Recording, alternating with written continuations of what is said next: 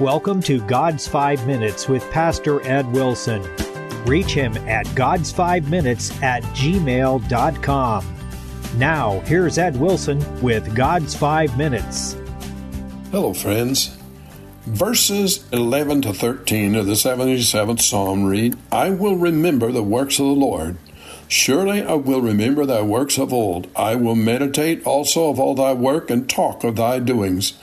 Thy way, O God, is in the sanctuary. Who is so great a God as our God?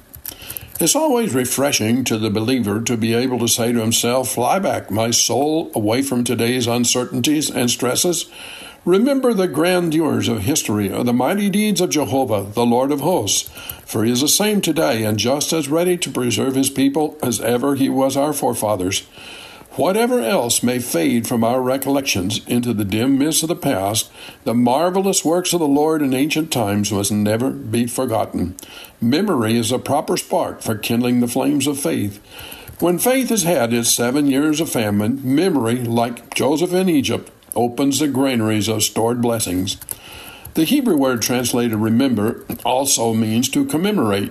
Most people don't forget their birthdays, partly because their family and friends through the years have commemorated them, so that the initial event is surrounded with a warm aura of pleasant memories of happy times spent in celebration. In a similar atmosphere of rejoicing, God wants His church to remember the deliverances and blessings of the past. One way we do it is by setting music to the records and using the resulting hymns over and over in our public and private worship services.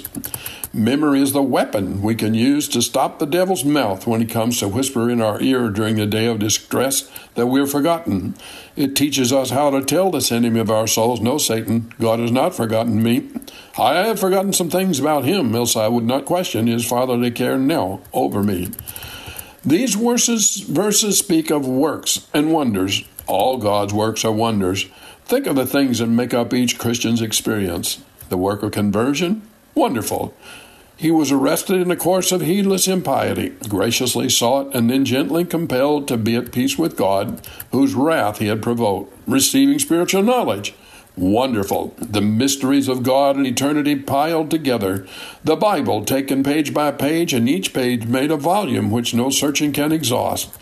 The help in spiritual welfare. Oh, wonderful. He was been a child of corruption, now able to grapple with the world of flesh and the devil, and often trample them underfoot. The soul is in affliction. Wonderful.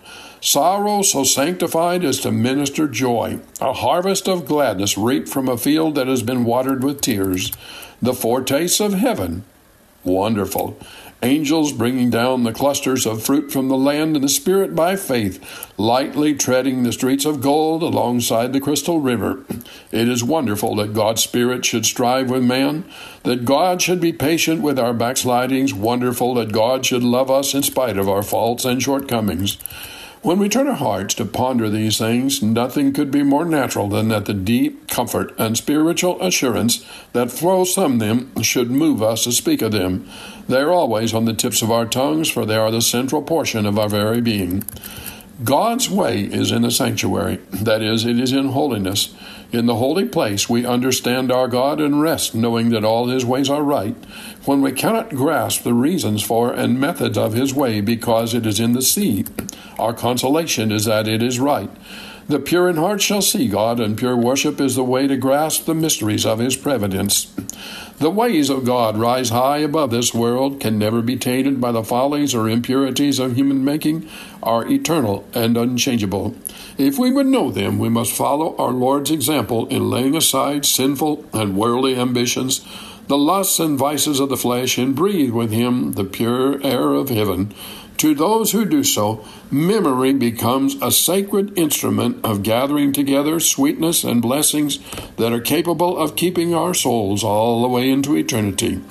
Have you talked to God today? You have been listening to God's 5 Minutes with Pastor Ed Wilson. Reach him by email at godsfive-minutes@gmail.com. Tune in next time to hear more encouraging thoughts from God's Word on God's 5 Minutes with Pastor Ed Wilson.